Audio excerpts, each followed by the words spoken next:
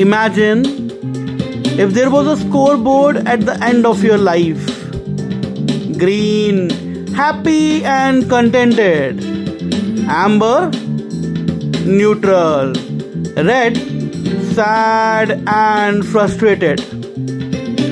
One of the key metrics to feel proud of when you look back is probably the number of days that you have actually had more greens than red. In other words, being happy, productive and content with life. Ever wondered if there was a hack to happiness? Now I have 3 practical things to share at the end of this podcast. My name is Rajinder Soni and I am a digital right-entrepreneur turned micro-niche finding coach for you. As I was studying a bunch of legendary and super successful people, one of the greatest lessons that I have learned is that number 1, acquiring material objects is not the key to happiness. Number 2, showing off a new car or a new house may not be the real sense of contentment. Number 3, proving to someone else how successful you are may not be the best way to seek approval. Number 4, never tie your happiness to a thing or a goal. Now there is something else to the whole equation of happiness. I was listening to another podcast of a guy who has spent a large part of his life codifying personal fulfillment and happiness. And here's what he has got to say. Happiness is more about your inner game than your outer game. And yes, it is very subjective. With so many pop-ups in our life, unlimited distractions and ad bombardments, many of us are highly mindful of relishing the actual moment, the now.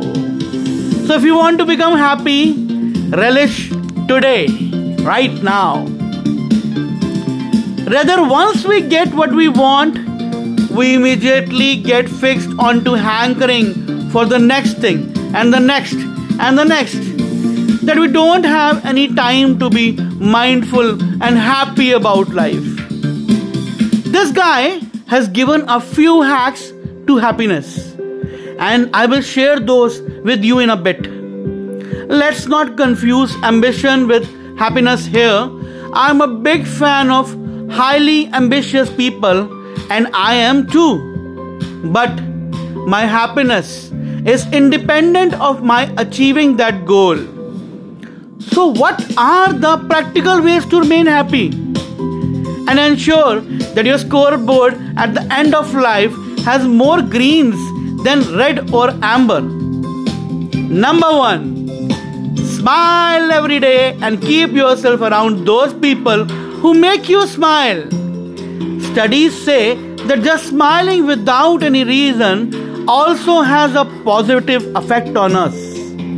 Number 2, daily 20 minutes of journaling. Write down daily about even the smallest things that you felt good about, happy about. This exercise will allow you to live that moment 3 times. 1, the actual moment that you lived. 2, when you actually write it. And 3, when you read it again. The next point is random acts of kindness every week. Do something to someone to make their day special. Give them a smile. When you do this consciously, you will feel good about yourself. What you appreciate appreciates. So start listening to the problems of your community members.